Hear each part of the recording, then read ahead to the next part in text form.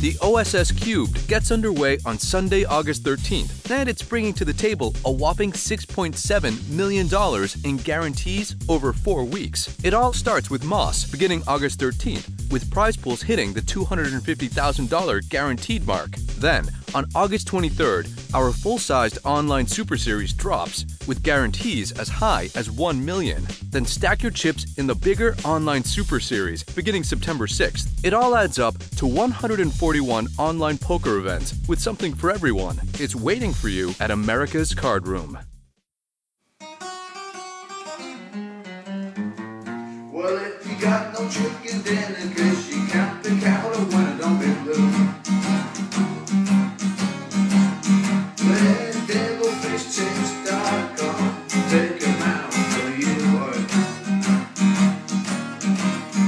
I'm bound from all them bookies, so you'll be bound from them too. It's a set from ups a virgin just to get the local virgin with the sweet big bats and hamlets, oh yeah. Well, she woke up feeling rosy and she snuggled up so cozy with a grin on her face, oh yeah. I said, hey baby, why are you looking so happy? She said, I joined devilfishtips.com, you see.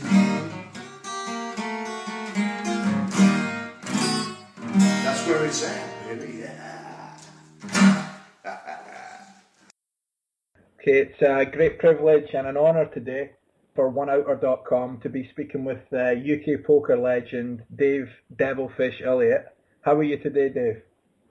Yeah, I'm fine, thank you. Lovely day. Everything's good. Yeah, so I'm just gonna, when I've done this interview, I'm just gonna get the car out of the garage. You never see daylight, and I'm gonna have a ride to the town centre. I've actually got an interview with Radio Umbersat when I've done this one, so busy. All right. Is that the Ferrari? It is, yeah, it is, yeah. All right, I didn't want to say that. I didn't want to show off too much, but yeah, it's a Ferrari. It doesn't ever see any daylight. It's just a total waste of time having it, but there you go. Yeah, I'll show off for you. It must be nice to have a Ferrari.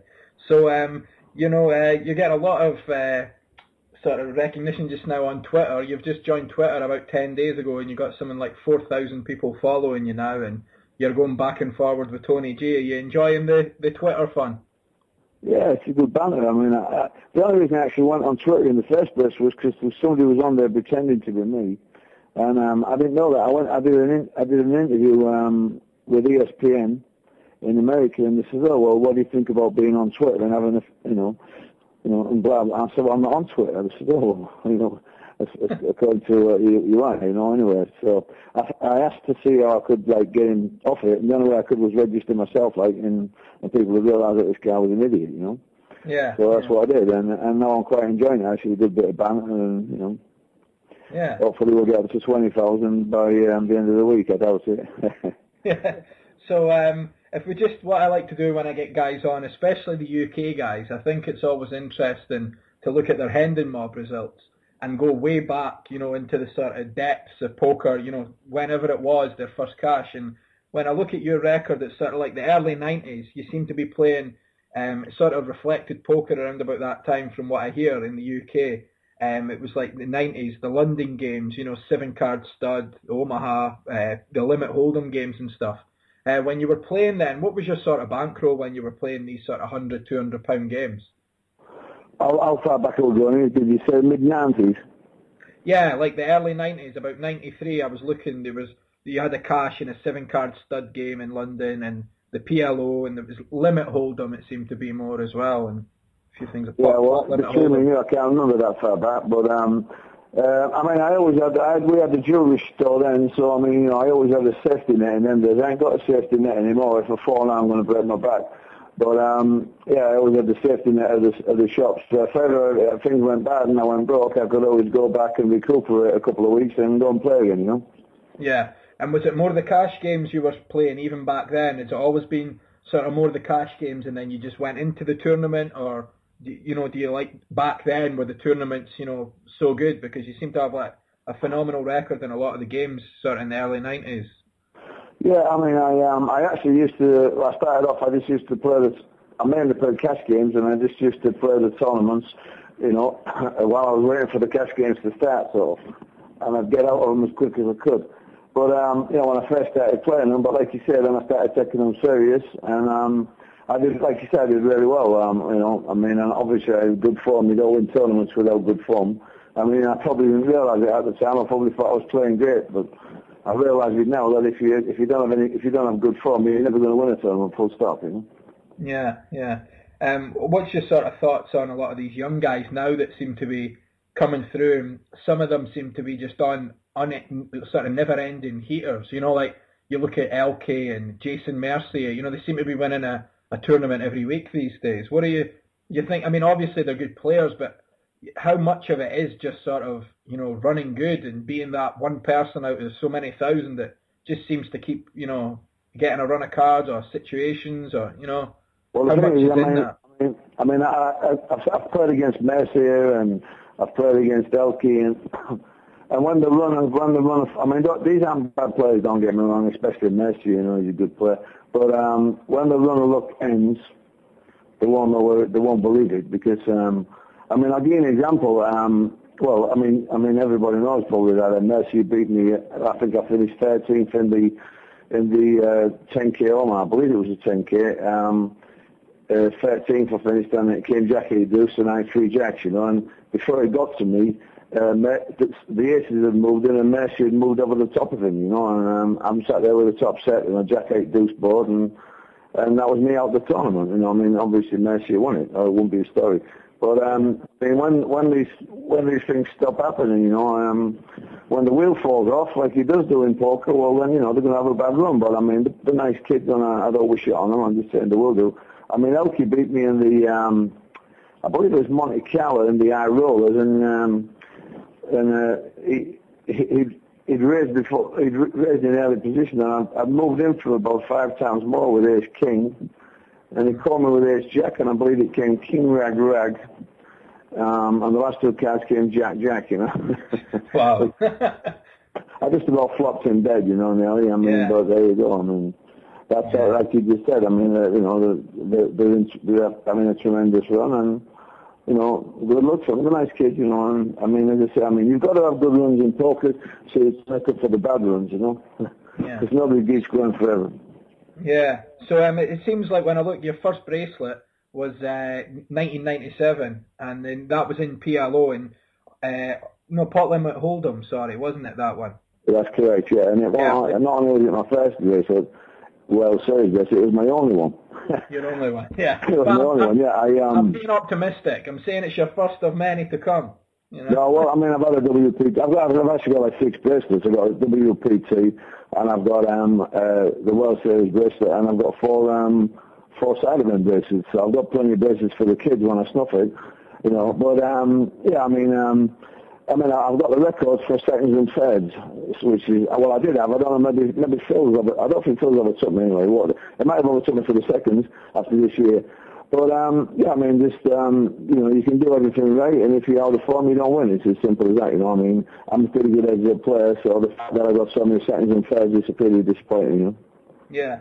So in '97, when you won that bracelet, I take it you were sort of, did you have the jewellery shop then, or were you like a full pro, like that was your only income, you know, gambling and poker, or did you still sort of have like, you know, side interest business and stuff? No, the only income was the store. That was it. If I lost that poker and the store didn't do well, I did my money, you know. Yeah. So I see that you used to go to a lot of tournaments in France as well, and with the World Series of Europe in Cannes this year. What was did you just like France, or is just the game so juicy there? Is that why you always used to, seems that you had lots of cashes in France throughout the 90s and sort of early 2000s, you Paris and a few big scores there. Fun on the go as well, which helped. Right. But I mean, I had tremendous form in the aviation club in the tournaments. I think I won the European Omaha twice. I'm not sure, but you know, I've won lots of tournaments in the aviation club. You know, so you know, and usually when I made the final, I was there with like about 8 French guys. You know, Bruno used to say, "I don't think you can do it again, Devil." And I used to do it, you know. So I thought my last big tournament I won was in France. I won the big one there, but that was the first time I won televised because of the government problems. And that was good for me because I asked Bruno to put the blinds back on the final table, and he did. He made it more skillful, and I managed to win it. You know, I mean, obviously there's a bit more skill if you the brands are reasonable. Yeah. So I take it you'll be going and playing the World Series of Europe in Cannes this year, yeah? I'm definitely going.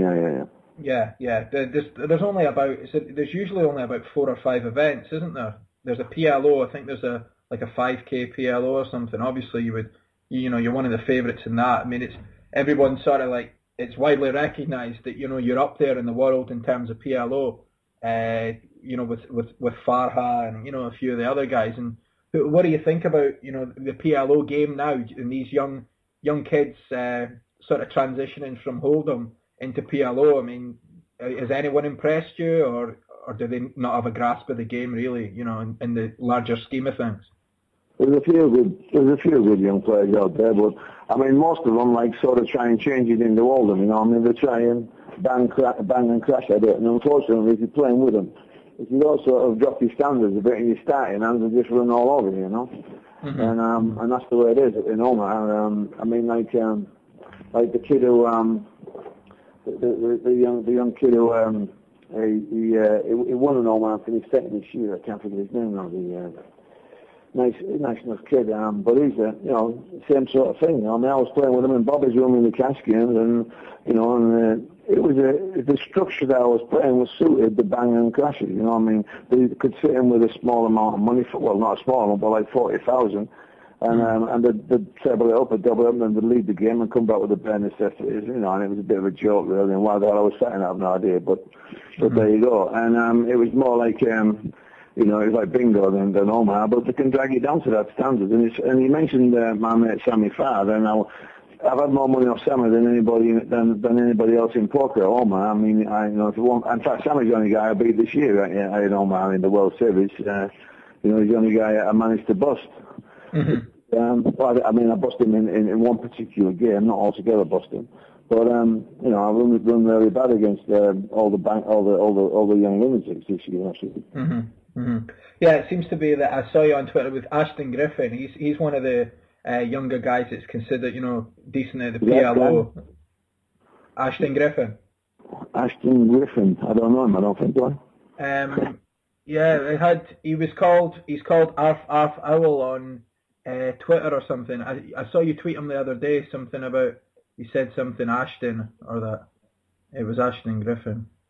Young guy. Yeah, well, what happened was, I think, I noticed that he had a lot of followers, and I think he'd come and follow Mason, so I sent him but I don't actually know the guy. Do you know my plays? I know he plays PLO online, high stakes and stuff, and I remember him, I read somewhere that he was involved in some of the big cash games in Vegas that were PLO as well. Well, you know what, I mean, I probably know the kid then. I don't know. I'm from the old school, we don't really ask people's names, and we certainly don't ask last names, Yeah. The people who used to want to know everybody's last name and where they live, they were the ones who would inform me to the police, Yeah.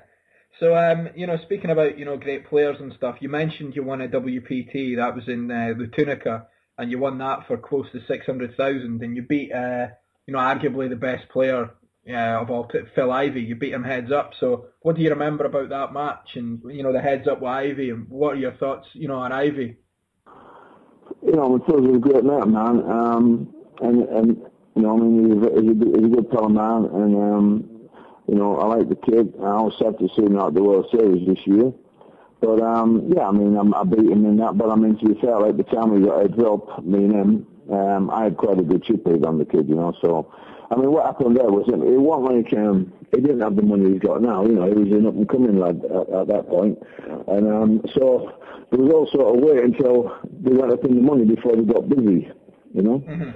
And so really, the time we got heads up, they'd waited that long that they didn't have a lot of chips to mount a challenge, really, Yeah. But, Phil's a good kid and he's a good player. Obviously, he doesn't play like that now. That was when money was money to him, nowadays he's obviously he can buy half of America, can he? I don't know. But anyway, it's nice to beat Phil in anything, but I actually was on his table at the main event last year, and we got broke up, and I was doing well against him, I don't mind playing Phil. I just want to play good players, and these young kids, they just want to griff you out of a pot and show you, they want to bang crash wall at you, and it makes it hard, they're hard to play against because, you've got something like the main event where you've got 6,000 players and you've probably got 4,000 monkeys. If they all keep taking you on, eventually you're going to get lucky against you, Yeah. So, it's just like when you speak with guys like yourself and, I interviewed Phil Hellmuth before and, a few of the other sort of old school guys and people that have been around the game and, like you say, they've seen it all. These guys, tournament players, go on a rush and come back and bust out and et cetera, et cetera. So, just when it terms of like the old school, did you ever play with Stu Unger? No, I actually was on the next table to him, and I was in the elevator with him a few times in Binions. I used to see him now and then. He always looked like sort of down on his luck and not very happy. So I never really I never really got involved with the kid. But at that point in time. Nobody used to say, "Oh, look, this is Stu Unger, he's the best player," blah blah blah. Because when you die, you always go up a lot of notches. That. When I die, I'll be the best player in my house for definite. Yeah.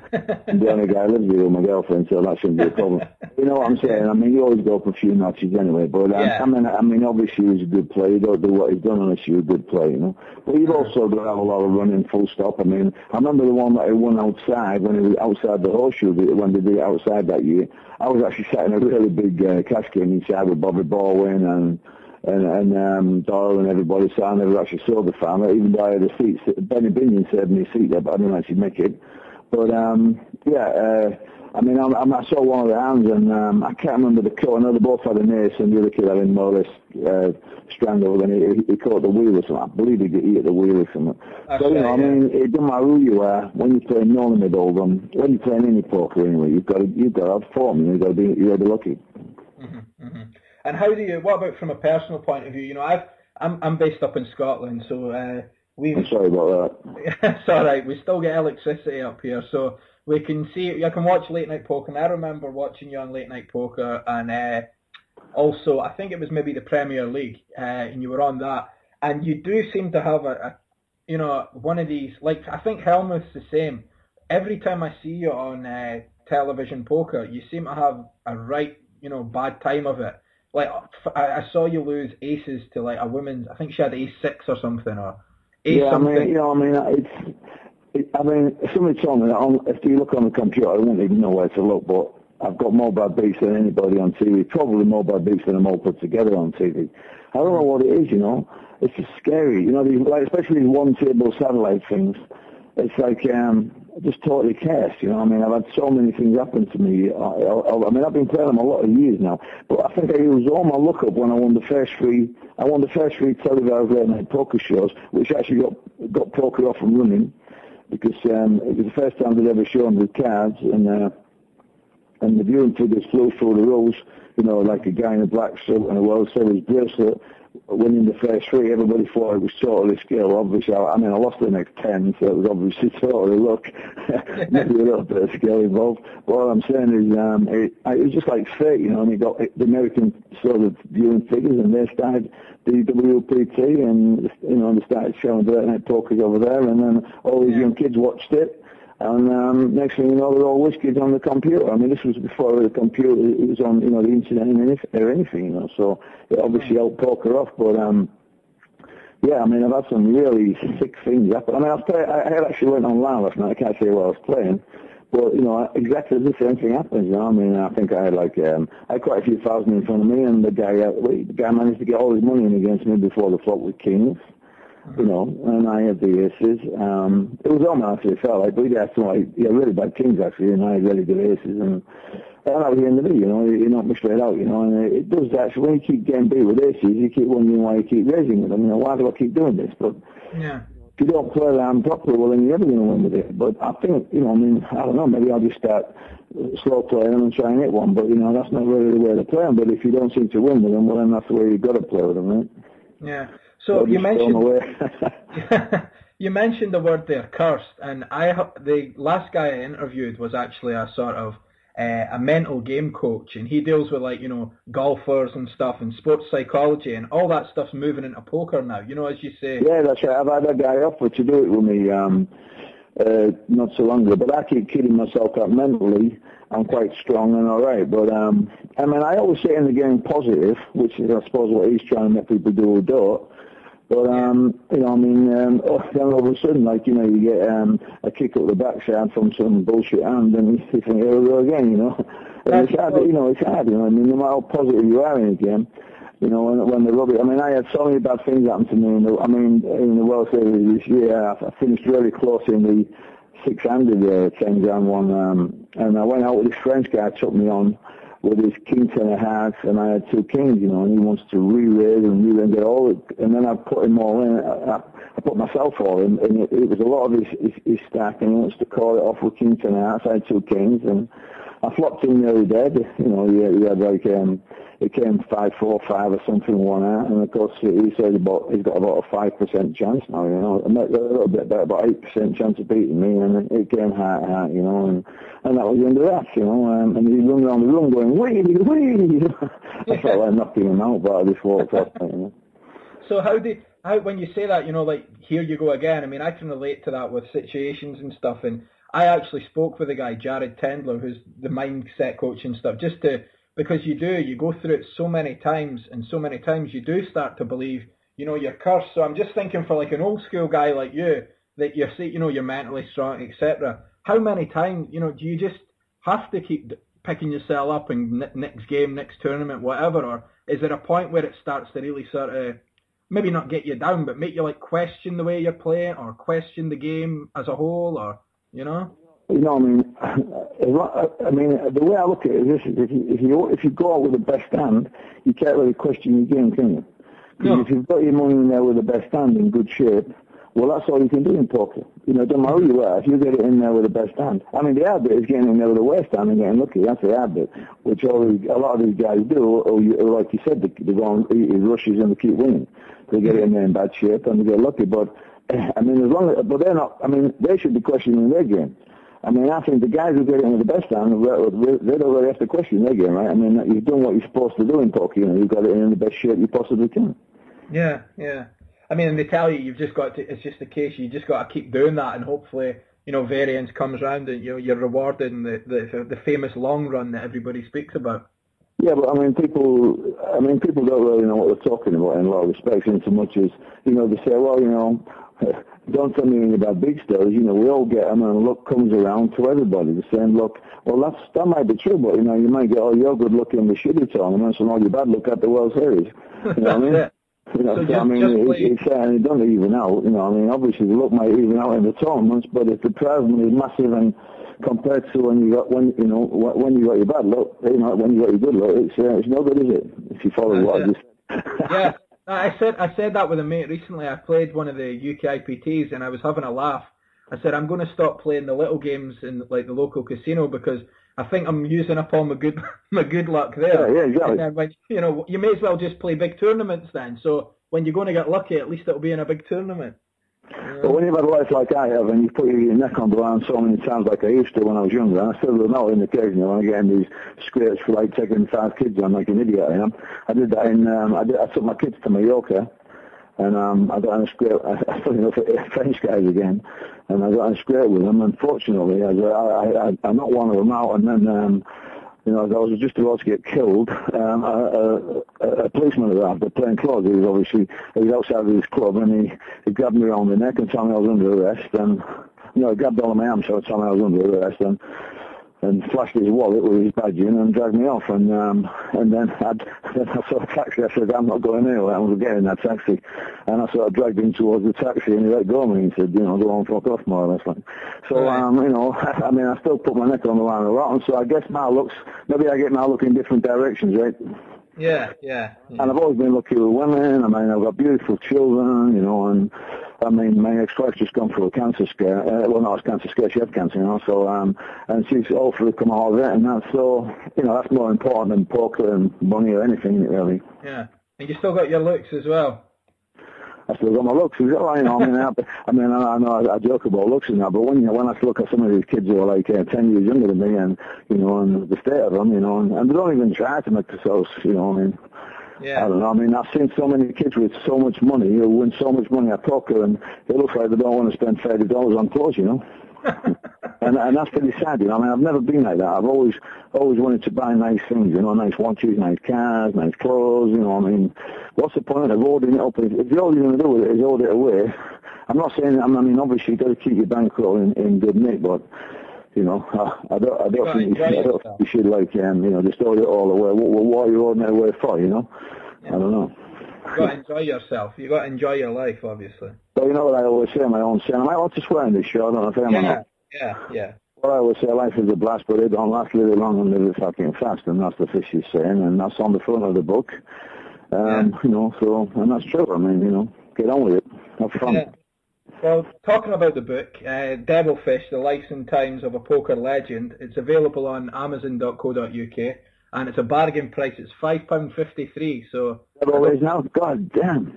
I don't smoke, but I think 20 cigarettes are more expensive, so you should go out and buy a copy of the book. And I'll put a link in the interview when I post this on the site on oneouter.com to the direct page. And it seems to be getting a lot of good reviews and a lot of good feedback and stuff. It's a story, and I think I've heard they're maybe turning it into a film or something as well. That's right. Well, hopefully. I mean, I've been paid like £15,000 pounds up front, and I met with a script writer from LA when I went over to Vegas. So he's supposed to be getting on with it, and who knows? Yeah. I hope so. But as for the book, I put a lot of time and effort. I didn't like the other book I did, and I put a lot of time and effort into this one, and I think it is funny. I mean, I found myself when I kept going over the book again, laughing myself at the stories of what I've read. You know, I mean, it is funny. I mean, a lot of people say they can't put it down. You know, it's that funny, like so. Well, I bought the book about 3-4 weeks ago, before you were even on Twitter, and before, you know, you're always somebody I'd love to get on the podcast and stuff with, you know, UK legend, but I just thought, you know, you're not on Twitter or anything like that, so I said, if I see you at a tournament, I'll pass you my card and try and set up something. And then I read the book in a weekend, actually. I think I started reading it on like a Friday afternoon, and I'm quite a slow reader, and I finished it for, you know, like Sunday or something, and it was... You and that book and Vicky Coren's book as well were both really good, really sort of good stories, you know, colourful characters. A lot of people, you know, they don't want to strategy and stuff. Me personally, I'm really into poker, but I want to hear about people's lives and stuff, you know, how they've got to where they are and stuff. I mean, there's only so much strategy, you know, you can sit and read. And I definitely recommend it. I mean, people don't want to worry about bad beats and that, and, you know, I should have played the end this way and that way, and I don't know. Well, I don't want to worry about it anyway. Yeah. Well, so speaking about, you know, you mentioned Sammy Farha, and he's another guy that I'm trying to get on. I've been speaking with one of his assistants over there, and Sammy's like, you know, he didn't have Skype or anything like that, so I'm trying to hook it up with a phone number and try and do it. They don't have Skype out there in the desert. They just sit around in campfires, you know. So, Freddie Deed and all of them, they all sit down there telling bad beat stories. No, Sammy's alright, you know, I mean, Packy, I mean, he don't like losing, but those, I mean, you know what to say, I mean, people who don't mind losing, well, they're used to it, you know? Yeah. You know, so, I don't know, I mean, I always get on with him, you know, we have a banter at the table and that, but, you know, he's a good kid, he's alright. Well, you seem to be of the same sort of ilk, you know, you're both snappy dressers, good crap, good table talk, and it makes for good TV, you know, some of these poker shows now, the Poker After Darks and stuff, it depends on the lineup. I mean, say what you want about Phil Hellmuth, or at least you get a bit of table talk and a show with them and that. Some of these guys now that go on the shows, it's boring. It's like watching paint dry, you know, and that's for me who's really into poker. I just switch it off because it's so bland, you know, the characters aren't there.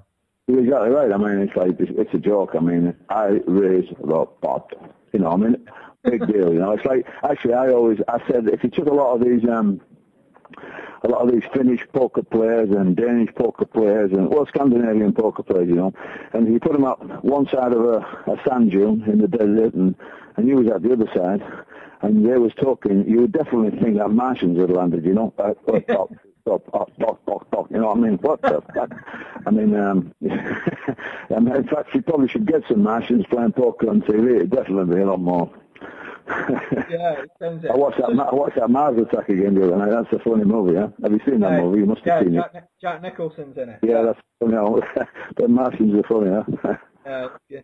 So speaking about that, you know, personalities, characters on TV and stuff, it shocks me that you're still, you know, you're not a sponsored player just now. I know you had your own site, Devilfish, and that, but you know you're not involved in that anymore. And obviously, you know, I can't believe surely a UK site or you know PokerStat or somebody that's looking for a face and somebody to represent would be chapping at your door.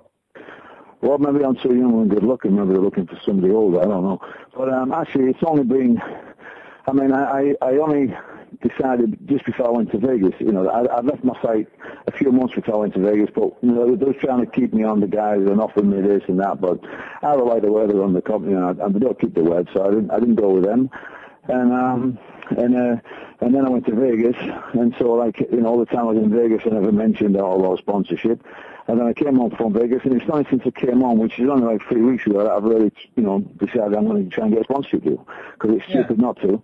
And so hopefully I'll get one. I mean, I don't see why not. I mean, I'm still playing good poker. I should have made at least I should have made 2 finals for definite by diabolical luck this year. And you know, as I say, I've you know, tournament-wise, like you say, I'm still the top one here in England, and I'm a funny bastard. So. Yeah, you know, and I actually get a lot more TV chance sometimes than the people who actually win the tournaments, because they like to talk to me. That's like you. I mean, you know, I mean, you heard that interview last night. I was on for an hour and 45 minutes, which is ridiculous, isn't it? That's it.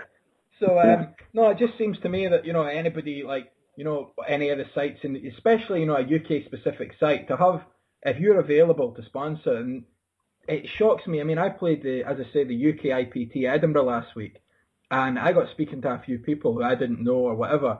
And I'm, you know, quite aware of the poker scene, who's who. I'll know some obscure players that, like a lot of the young, like Julian Few was there. I think Julian Few's, you know, a great guy, and I was speaking away to him. But a lot of the young guys I know aren't aware of, you know, someone like Julian Few and stuff. But everybody, the young guys, everybody knows like the Devilfish and that. So surely, you know, you'd be an asset to a company that's out there in the UK to, you know, move its brand forward and stuff. So hopefully maybe, you know, you get a sponsorship in time for especially with World Series Europe coming up. Yeah, and plus, like, I'm just doing the late night poker again, you know. But actually, Corals have they decided to put me in that, to sponsor me in that one. But it's just a one event, that one. But who knows what might come of that? Yeah. You know. I mean, the thing is, I mean, people might be a little bit wary because, you know, I speak my mind and I do swear a little bit. But what I've got to understand is that I've done 2 hours live commentary in the past, you know, for Matchroom and for other people, and I don't have to swear. I mean, if that was part of the contract, you know, we want you to behave yourself, I would do. Mm-hmm. I mean, I'd still be funny in that, but, you know, I mean, I'd just drop it down a peg. And if they're only to put suits on, I'd put suits on, you know. I mean, you've got to, if they're paying you money, you've got to, I don't understand people who get sponsors and, you know, and they turn up an hour late for the tournament, you know, and they're already been out partying all night. No, that's not me. I mean, if I was sponsored, I'd certainly be a lot more, I mean, if it's my own money, I can do what I want, but if somebody else is paying me and things and that, you know, I'd behave myself and I'd, you know, look sharp and, you know, and try and, you know, make them happy that they sponsored me, you know.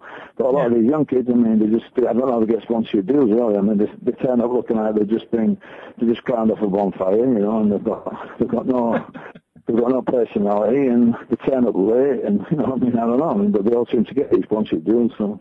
Yeah, it baffles my mind, some people that are sponsored. As I say, I met them at the weekend, and I don't know how they're sponsored. You know, it's as you say, that their image, attitude, and also their game, but they're getting put in tournaments. It's just crazy.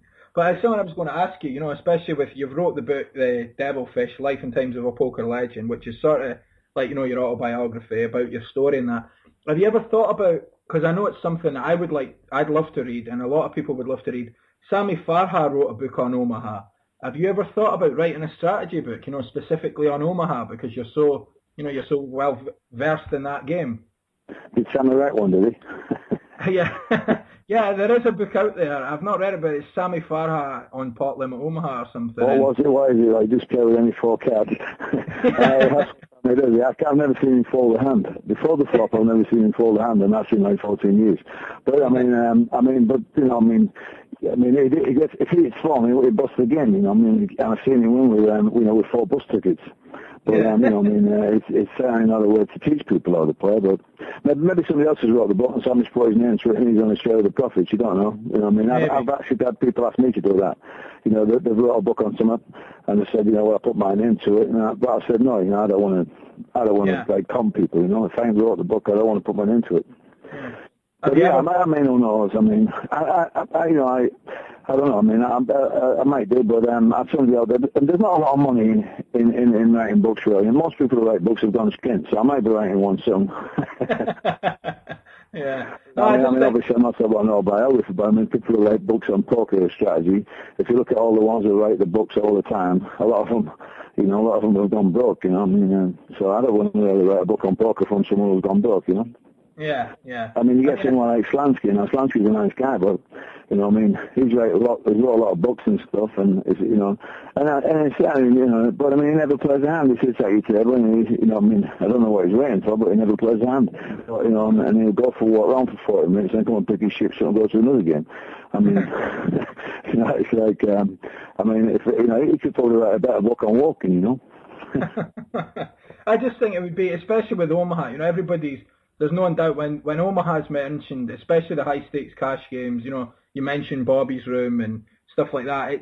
There's names, you know, it seems to be that your game is very, you know, well respected. Your Omaha game's definitely sort of like widely accepted that it's up there. And I just think with these young guys, you know, I think you could probably, you know, offer a lot, and maybe a strategy book or, you know, something like that. Even, you know, a little bit on a website, selling, you know, information or something. I don't know. I'm just thinking out loud. Yeah, well, maybe some magazine could. I used to have, I can't remember which magazine it was, but they used to pay me like, I think it was like £700 a month, £800 a month, and I used to, you know, people used to writing questions on Omaha, Oldham, whatever, Seven Stone, whatever they want to ask, you know, whatever questions, and I used to do like a question and answer.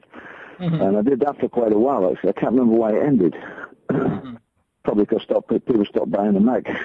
Yeah. No, I can't remember why it ended, actually. But I mean, that's quite easy for me, because they just ring me up with the questions and I just give them the answers, and, you know, and it's quite nice for me. And I know, I mean, like when you talk about Omaha, I've been playing so many years now, and I don't think there's anything I don't really know about the game. But, I mean, it doesn't necessarily, knowing a real lot about the game, you know, when you're playing against 5 Oldham players who are playing Omaha, you know, all the money's usually in, nearly all the money's in before the flop, you know. Mm-hmm, mm-hmm. So the skill goes out the game, obviously, you know. Yeah, so, well, you know, but if you're playing in an even game, you know, where people are playing, you know, playing pretty steady and you know what you're doing, it's hard to lose, really. Yeah. And also a lot of guys I know that play Omaha online, they played it live, like old school guys, in their 40s and 50s, and like the Bay Race bluff and stuff, you know, works so many times live. There, but online, people just don't fold the king high flush, the queen high flush. You know what I mean? Well, the thing is, apparently, I mean, you get guys out there who are playing like six different Omaha tables now. And how anybody can do that, I've no idea. I've got no idea how they could be making correct decisions. So they're probably not making the right decisions, you know. Mm-hmm. And most of these young kids play multiple tables, so you're probably getting called by someone who ain't really thinking about it, you know, a lot of the time. You know, they're just pressing buttons, and the guys who press the buttons who are lucky win all the money, and the guys who press the buttons who are unlucky lose all the money. I mean, you're always going to get winners and losers, aren't you? You know? Mm-hmm. And that's probably, you know, and a lot of these guys who press the buttons and win then come into the cash games, and they do the bollocks, because it's a total different scenario, you know? Yeah, it seems that way. So what's your plans then for the next few months, Del? Are you going to be playing, what about like the Poker Stars UK IPT, is that like not a big enough of it, like the 500 game they've got in Dublin, you know, and do you go through for any of these events, or is it mainly like sort of EPTs you're looking at? And I didn't know all about it. I mean, to be truthful, I'm not very organised, you know. My ex-girlfriend used to do all that for me, you know, shall we go here, shall we go there, and this time and that time. But I've got a new Asian girlfriend now, and she doesn't know anything about poker, you know. You know why I'm with her. I mean, she's great at cooking, and you know, and she's got a great punch, you know. But yeah, I mean, it's just so I'm having to sort of do it myself. So like you just mentioned that I didn't know about it. I'll probably have a look, see where it is now. Or you can maybe Twitter maybe dates if you don't mind. Yeah, I'll send you the link on Twitter. By the way, you can mention my Twitter site on here if you want. It's at Devilfish. Yeah. It's at Devilfish 2011. If people want to come down and have a laugh. Because that's what I do on there. I have a laugh. There's no serious. I don't think. And you've been on it, right? There's no serious remarks on there. No, it's good fun. And there's a good bit of banter between you and Tony G. You seem to be having a little sort of sparring session. Yeah, well, I mean, I have a go. I have a bit of fun with everybody. You know, you've got to. I mean, I don't want to. I mean, as I say, I didn't have no idea how to get on Twitter even, but now I'm on it. I mean, I always thought. I don't know if I can say this actually, but if I can't say it, you can always knock it off, right? But I always thought Twitter was that sensitive bit between a bear's twat and a shitter. We were doing so well. No, that's good. I'm going to use that. That's good. That's good. But you know when you say about sponsorship, I mean, and I say, well, you know, I don't know how they go for a lot of these young guys because you know they haven't got a lot of character, but maybe they think that like once you get, or maybe they think older, maybe the young man of the game, and I would say in 90% of cases that is the truth because most guys get to my age. And they're not good all-round players because, like, you know, the bottle goes, you know, they haven't got the balls for the game because you have to have balls. But one thing I know about myself and everybody who watches me play knows is I'm still totally fearless at the game and I've still got more balls than most of the players out there. So if that's what's stopping them sponsoring me, well, don't let it. Yeah. I still go out there and rock and roll with the best of them, you know. I think there's no doubt, you know, that anybody that was involved in UK poker and stuff, if they're looking for, you know, a free agent, you're like in football, you know, you're one of the probably top free agents just now in the poker world that's ready to, you know, represent a site, you know, or a company, you know, and get into the tournaments and stuff. Because as you say, you're always good fun on television. You're always good fun. The fans want to see that. Poker's a great game to watch sometimes, but it can get a bit tedious unless there is good table talk and banter. And, you know, guys like I put poker on sometimes and all I do is look at the lineup, and then I just turn it off. Unless it's a good lineup, like you say, Tony G and Elmer, and it has to be the right lineup, and I'll watch it because I'm not interested in watching poker. I want to watch them have a bit of banter in front of each other, you know. But that's it, you know. I mean, simple as that. And I'm sure a lot of people are the same. You know, I mean, you don't really want to watch people just like doing the obvious moves, and you know, it's not good fun, is it? Really? No. You need talking it. Yeah. So before we sort of start to wrap up, I always like to ask the pros, what's your sort of like top tips for young guys, you know, coming up in poker? Maybe they've only got, you know, a couple of thousand bankroll or whatever. What's your sort of thoughts on, you know, money management or, you know, shots they should take, etc. Just how to, you know, build a bankroll? Well, like you just said, the key word is money management, which is, as I say, it's a stupid thing to say after I've just done what I've just done in Vegas. But yeah, money management and you know, never risk more than 5% of your bankroll in one session. How's that? That's probably good. That's definitely good advice. And if you're winning at whatever level you're winning at, you know, don't be too quick to go jumping up another couple of levels or that, you know, because obviously you get better players. The higher up in level you go, you get better players, and if you haven't got so much of a bankroll, you haven't got to run bad for very long before you're broke, and you're having to go get a 9-to-5 job. So unless you want a 9-to-5 job, you know, be sensible. Yeah. I'm going to job centre tomorrow. I might see you there. So, well, on that note, I think we should start wrapping up. You need to follow him on Twitter. It's at Devilfish2011. That's at Devilfish, as it sounds, all one word, 2011. Also go out and buy the book, Devilfish, Life and Times of a Poker Legend. And I'll put all these details on oneouter.com when the podcast's up. And anybody from William L. Ladbrokes, any of the poker rooms, any of these guys, do yourselves a favour and give him a call or tweet him and get him signed up because I'm sure he'd be an asset to your site. I might forget he was an agent. Damn, that was good stuff.